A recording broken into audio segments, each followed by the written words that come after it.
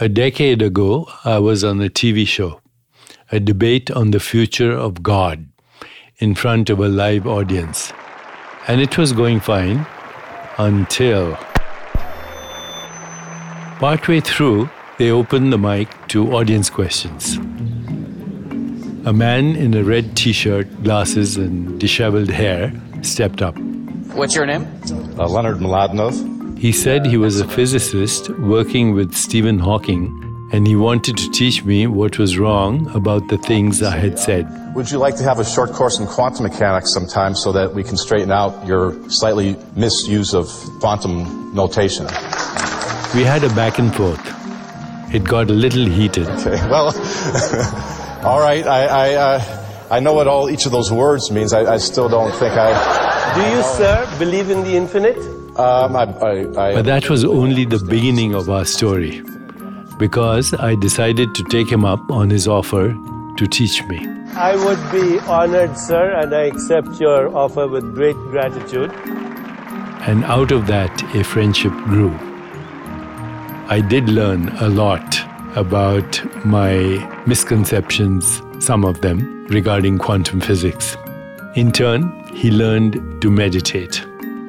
We wrote a book together from our different perspectives, and we've only grown in mutual admiration. So, it only makes sense that I would invite Leonard to join me here, because he's one of the most interesting people I've ever met, because he wrote for Star Trek and co-authored books with Stephen Hawking, because he has a big heart and a great mind.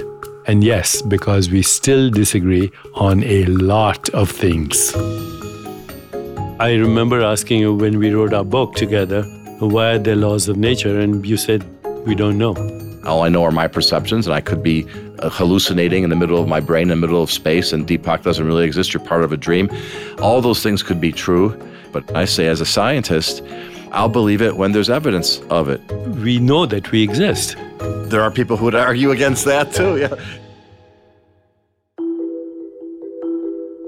I'm Deepak Chopra, and this is Infinite Potential, where we explore what makes us conscious beings and why it matters that we are.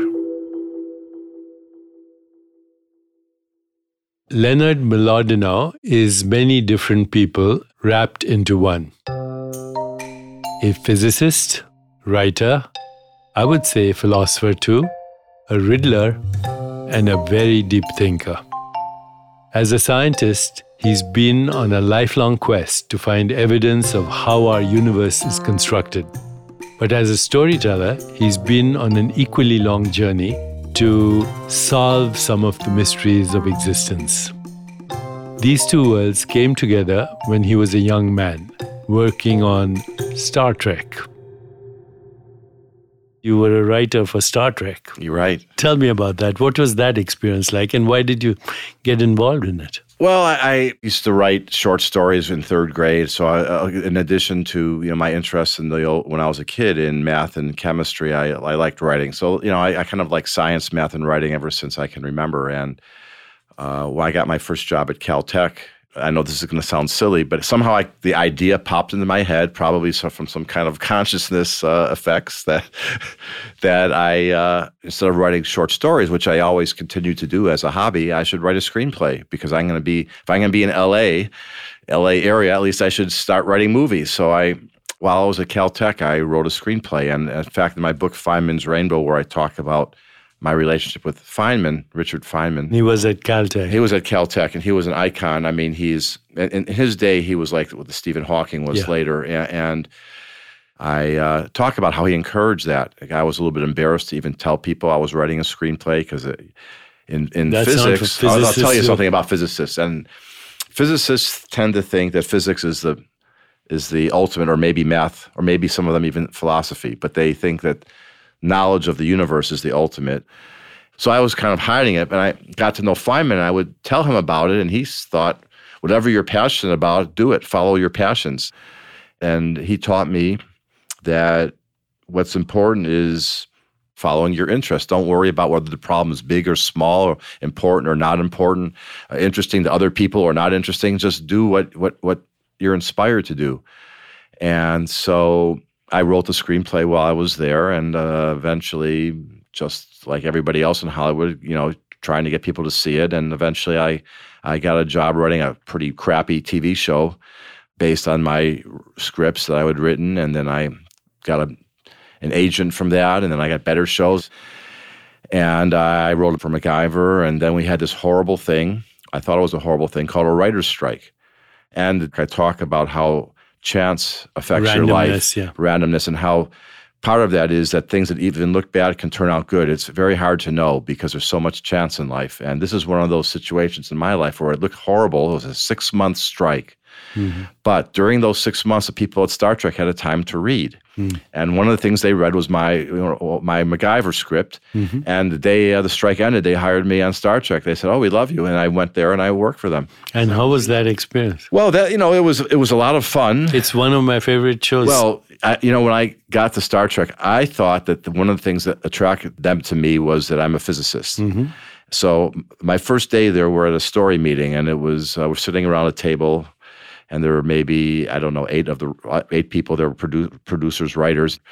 And I pitched this idea, which I was very excited about because it had real physics in it. And this is based on neutrinos and solar flares and blah, blah, blah, blah, blah. Mm-hmm. And I take, you can only take about 30 seconds. You tell them your idea, and then, you hope they go for it. And I'm all excited. I tell them this idea, and I'm looking around the room, and they're all kind of stone-faced.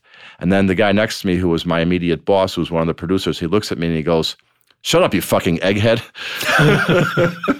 The last time I ever mentioned physics or real science at Star Trek, they liked the aura of science, and they liked the idea that they were exploring the universe, but they just cared about the human or the emotional stories. The story, and the science was window dressing. Well, there's a saying amongst writers that facts don't move people.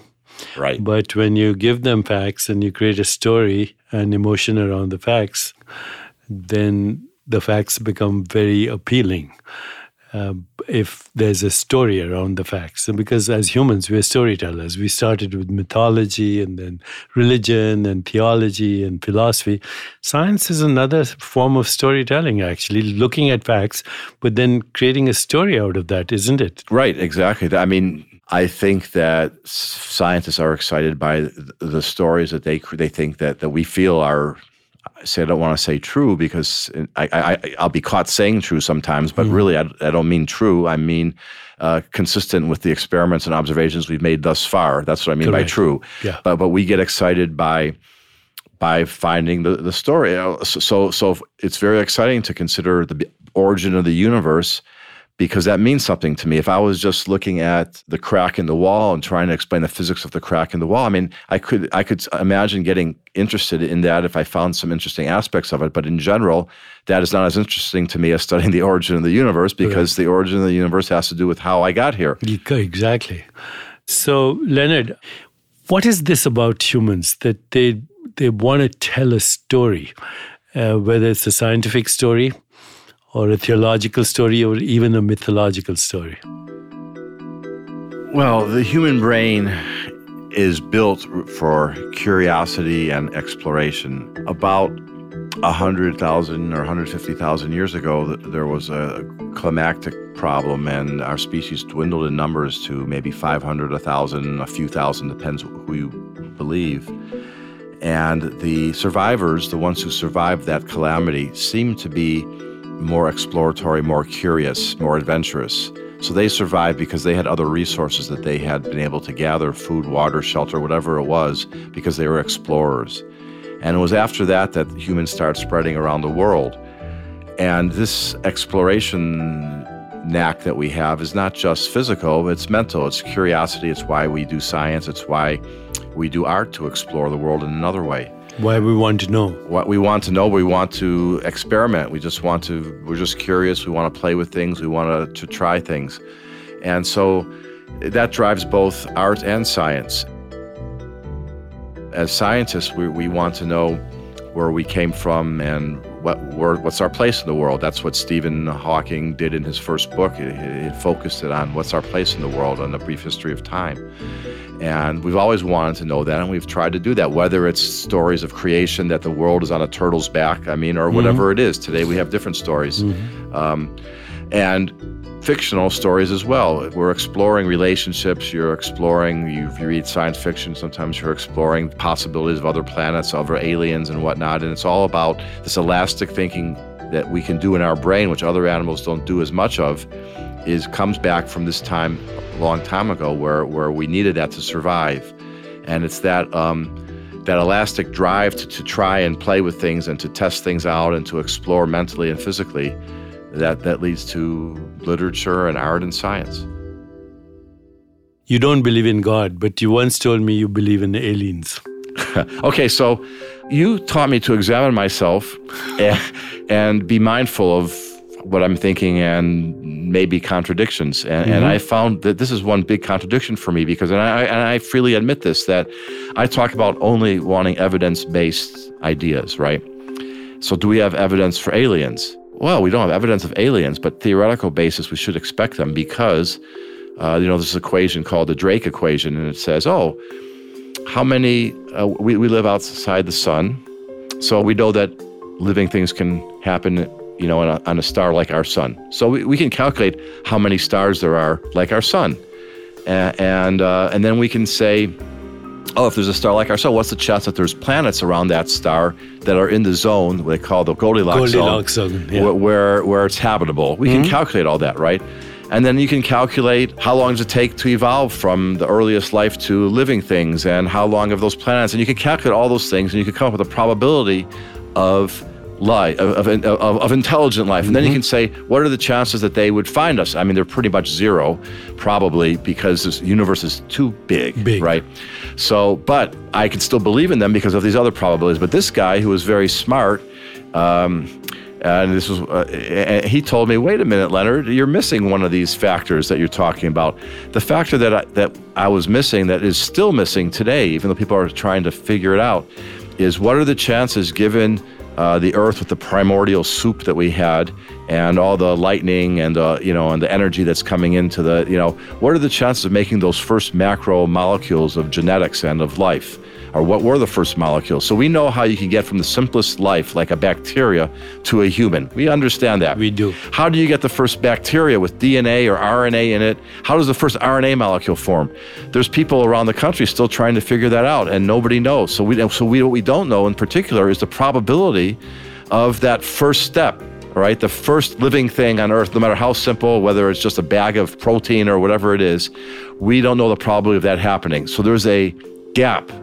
So when I'm doing my big grand explanation of the chances of life and the chances of seeing the life, the alien life, I'm missing that. So I really can't say, I have to say, I don't know. And yet in my heart, I just believe there's damn aliens around.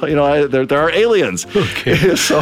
Okay, this is good. This is good. You believe in aliens, but you don't believe in God. It's not that I see even evidence against God. I don't see evidence for God. Did the experience of your parents have anything to do with that? Your parents were from Poland. Yeah. Yeah, they went through the Holocaust. My mother was in a labor camp like the one in Schindler's List, and my dad was first in the Jewish underground fighting the Nazis, and one of the leaders of the underground in his town, and then later in the Buchenwald concentration camp for the last year of the war. And when he was liberated, when I knew him, he weighed 165 pounds, and when he was liberated, he was 85 pounds. Oh, my God. The experience of your parents influenced your upbringing, your childhood, right? Yes, very different influences from both my mother and my father, who they each reacted to it quite differently. My mother was very fearful, always expecting the world to collapse around her again.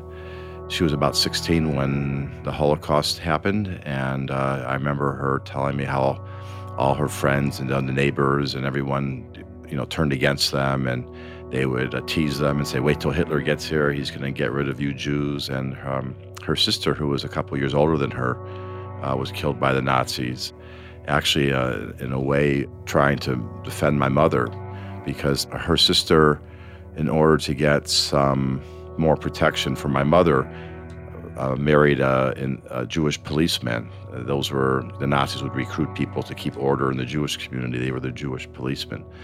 And they had special privileges, so her sister wanted to protect her, so she married this guy so she could get the special privileges. And then at some point the Nazis decided they didn't like these Jewish policemen, and they killed them and their entire families. When I was growing up, she was so fearful. One time she used to call me when I was in graduate school every Thursday evening. And one time I was out on a date on a Thursday evening, and my roommate answered the phone and said that I'm not there. So my mother calls back in another half hour, and my roommate says, he's still not here. And my mother's going, but he's always talks to me on Thursdays. She said, well, he went out with someone. And my mother calls back another half hour, and pretty soon she's calling back every 15 minutes. And then, she's telling my roommate, be honest with me. Why are you lying to me? I know my son's dead, and why don't you just tell me? I'm going to find out. So my roommate had to take the phone off the hook to keep my mother from calling. And when I got home around midnight, she kind of like said, what's with your mother? You got to control her.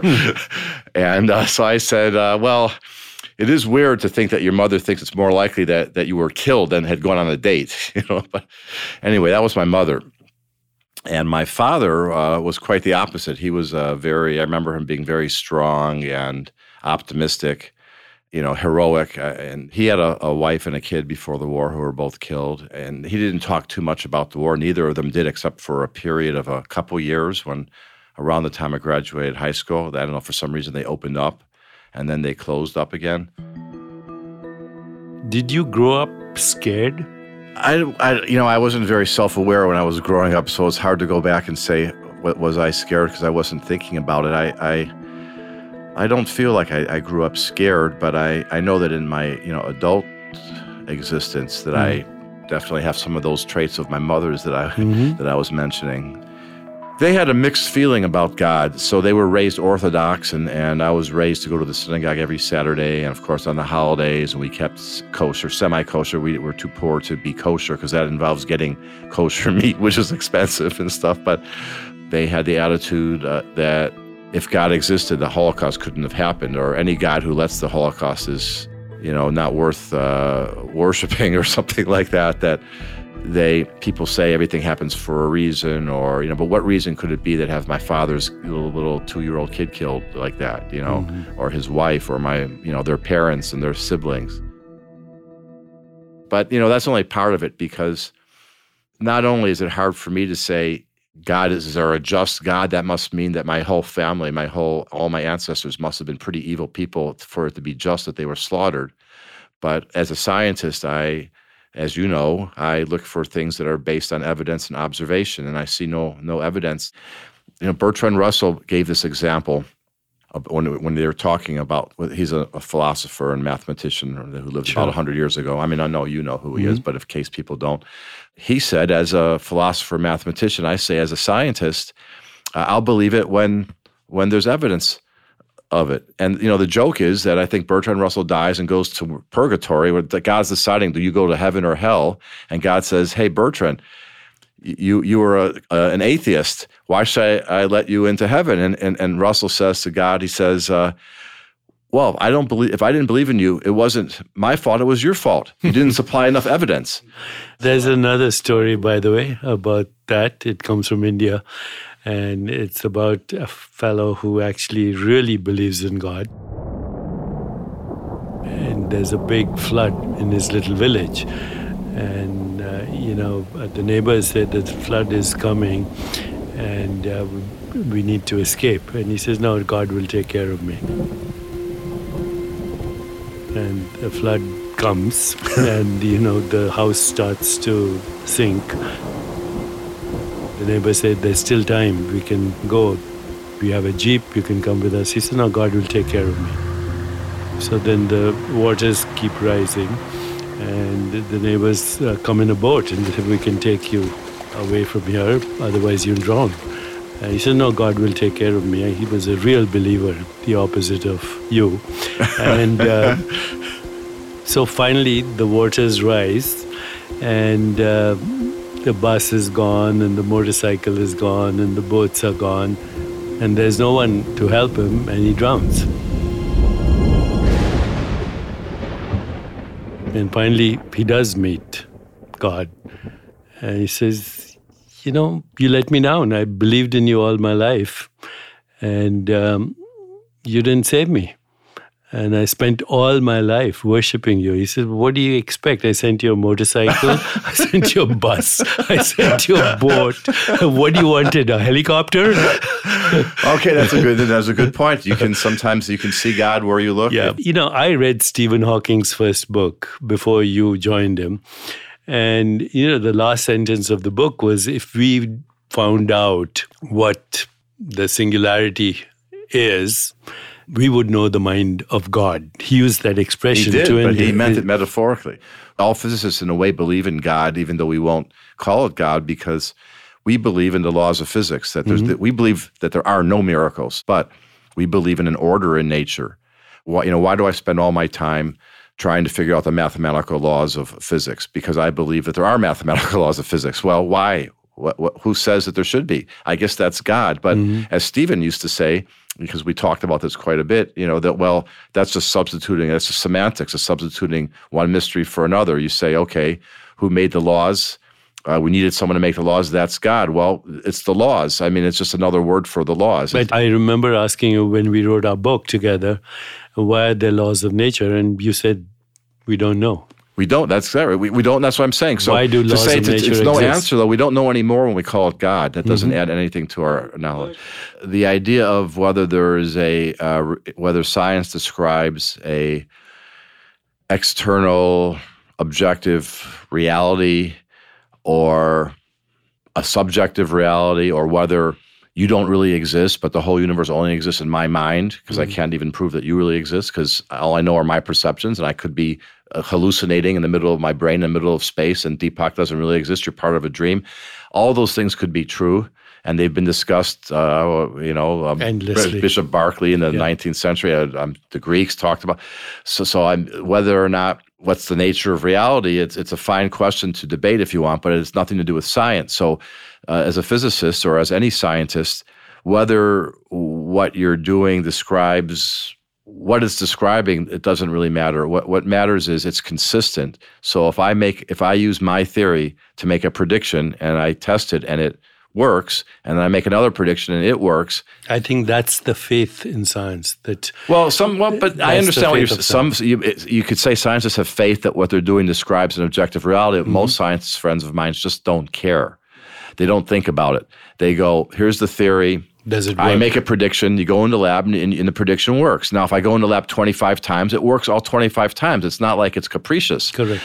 Now, whether or not that means there's an external reality or there's no external reality, as long as whoever is giving me this illusion makes it a consistent illusion, I can keep doing my work, and it makes sense. Are we creating models of reality in science, or are we describing reality? That depends. I mean, I might be describing my illusions. I might just be some psychotic bowl of agar with some brain cells. Maybe one of those is floating in space, and that's my consciousness, and none of this room exists. This is just the illusion. Maybe I'm really in a lab, and I'm a bunch of these brain cells growing in a petri dish, and nothing exists outside of me. But I have the sensations and the perceptions that all this does exist, and it's consistent. If I punch myself in the nose, or I bump into the wall, every time it hurts. So I don't really worry if the wall is real. I just avoid it. So that's the way a physicist think. They just move along and they try to explain whatever. Maybe neither the wall nor your body is real. Maybe only the pain is real. Maybe only the pain is real. Is pain real? Is everything just a perceptual experience? When we come back, we delve into Leonard's life and that of a butterfly. I want to tell you about a technology called Viome.com. That's Viome.com, which is revolutionizing the whole health industry. Viome not only analyzes your gut microbiome, but can recommend the unique foods to avoid as well as to enjoy to keep your gut healthy. But everyone has a different gut, and not all guts need the same fuel, which is why I have done the Viome test myself and can recommend it to you as well. For the first time, Viome is now available for only $199. Just a few months ago, it was $399. So please take advantage of what this test can offer you and your family. Go to Viome.com to order your gut intelligence test today. That's Viome.com. Your diet is the most powerful tool you have to affect change in your health, and you now have it in your hands. Welcome back. We are talking with my friend Leonard Mlodinow about the big questions: God, science, and the nature of reality. The questions that have sparked debate for millennia. There is nothing bigger or older than the universe. Where did we come from? How did the universe come into being? So how did you come to work with Stephen Hawking? Well, my first book was a history of curved space and geometry and how it works in physics. It was called Euclid's Window. Mm-hmm. And Stephen read it, and he liked it, and he was looking for someone to work with, and he wanted someone who understood physics, and he wanted someone who he could write with. And one day I just got a call from my agent after I had published that book, and she said, I don't know if this is going to work out, but Stephen Hawking just called and wants to know if you'll work with him. And I said, let me think. Okay. Mm-hmm. I thought it over for about, half a second, and that was amazing. Yeah. I worked with him and knew him for his last 15 years of his life, and he already couldn't talk. He could only communicate through the computer. Mm-hmm. What changed was with the progression of the disease, at first he could use his thumb, mm-hmm. and later he couldn't anymore, and he used to twitch his cheek to communicate. He had a motion detector on his glasses, so a twitch of the cheek was like a click of the mouse. And so for him, composing sentences was like playing a video game. There would be a cursor that went from row to row. There would be let's say 6 rows of letters of the alphabet, and he would pick the one he wanted. And in that way, he could communicate about 6 words a minute. Today, we commit to this next great leap into the cosmos, because we are human, and our nature is to fly. So if you saw him on TV, it was all an illusion. They would give him the questions weeks in advance, and then he would take a long time to compose the answers. And when I knew him and got to be friends with him, I did a lot of the answering for him, and then he would just edit it. But on TV, he would just click the mouse and it would launch the answer. So they would ask a question, and he would launch the answer, and it looked like somehow he was miraculously talking through the computer, but it was very tedious and difficult for him. How was it writing a book then? He has such an iron will and determination. If I had some problem at home, or I had an ache or a pain, or how could I possibly think to myself, this is a problem, when I'm sitting there and watching this guy who can't move, who's twitching his cheek. But whose mind goes across the universe. Well, that's even worse, right? It's entrapped in this body, and he can't get the words out. And just to say the simplest things to me could take 5 or 6 minutes to get out. And so he had such a rough life and was so happy and approached it with such gusto that you became immune to little things that could be wrong with you, because what an idiot you must be to let that get you down when this guy is dealing with that. He was a very stubborn, which helped him, I'm sure, in that aspect. When we were writing the book, we would have many discussions, just as you and I did, over how to do this or that or what to say. And we go back and forth, back and forth, back and forth. And you'd think I'd wear him down because it's so hard for him to even compose a sentence. But it was me who got worn down. And I go, okay, I'm tired of arguing with you. So if a guy who can't even move can wear you down, you can imagine the kind of will that he has, you know? Is there a limitation to the ideas humans can generate? Is there a limitation to our imagination? And if there is no limitation to the ideas that we can generate, or the imagination that we have, or our collective imagination and the collective ideas, because people have never run out of ideas, then is there a limitation to the stories we tell? And if there is none, then are these stories going to create new realities for us? Well, my initial instinct would be to say that there is no limitation, and that given time, as we learn more and we develop and culture grows and we're basing our new ideas on old ideas, it's not like we're making that big a jump. We're climbing rather than jumping. But as a scientist, I tend to think, yes, there probably are limitations because our brains evolved to live in the world that we live in. And because we need to survive in it. We're like we talked, if you think about a bat perceives the world differently than a human, right? So our imagination is very tailored to the world that we live in. When you ask someone, that's why if you ask someone to imagine 5 dimensions, they have a hard time, right? You have a hard time to imagine what that looks like. Or infinite dimensions. Well, but yeah, even 5 or 4. Yeah. And why do you have trouble with 4? Because we live in 3. If we lived in 4, you could do 4 just fine. We would have evolved to handle it. And then if I said, imagine 5, then you'd have trouble, right? An ant that pretty much can't go up and down and lives just crawling on the surface of things, its brain, it probably imagines only 2 dimensions. It has a hard time if you pick it up and put it down somewhere else. What the hell happened?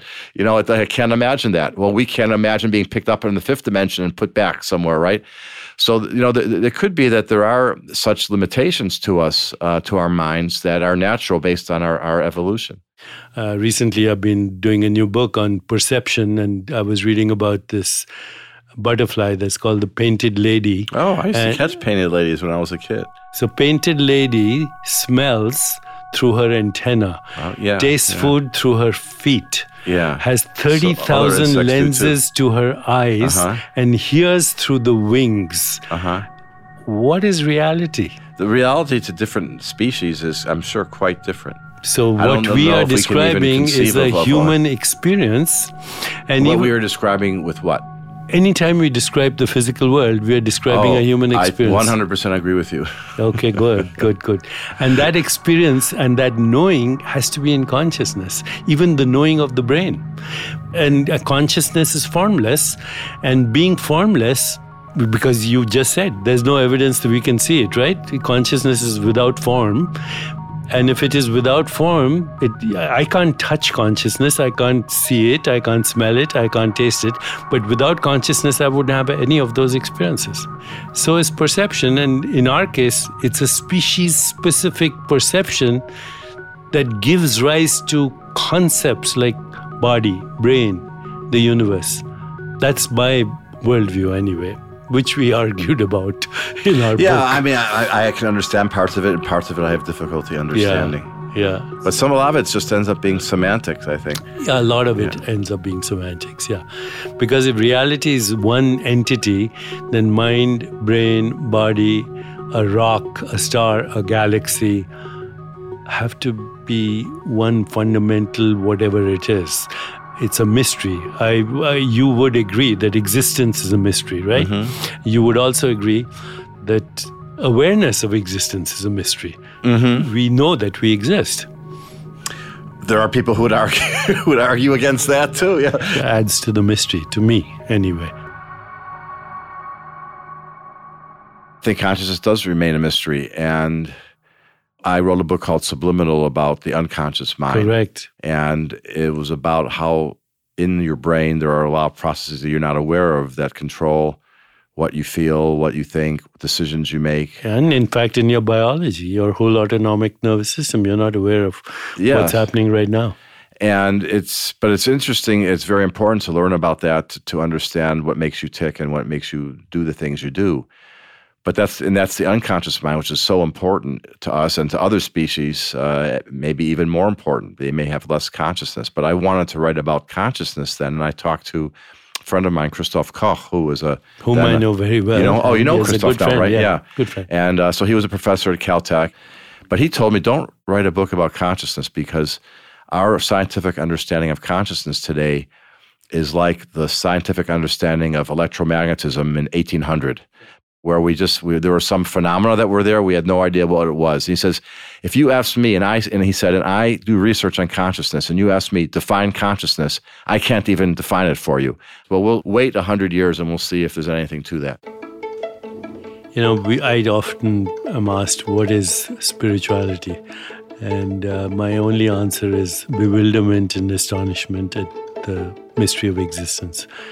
Rumi, my favorite poet, he said, exchange your cleverness for bewilderment.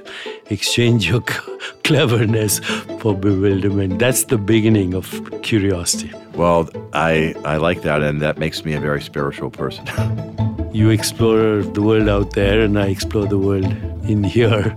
And I think they're complementary in many ways. So I'm very grateful for our friendship.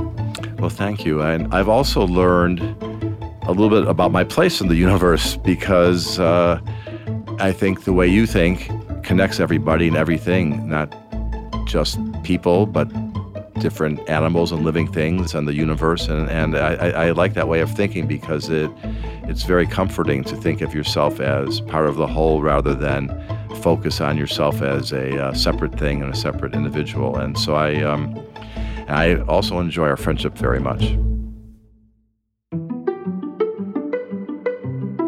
Is the picture of the world the look of it? Or is it our way of looking? If reality is shaped by our perceptions, it becomes even more critical to listen to others and how they see the world in order to expand our own ideas. After all, that's what friends are for.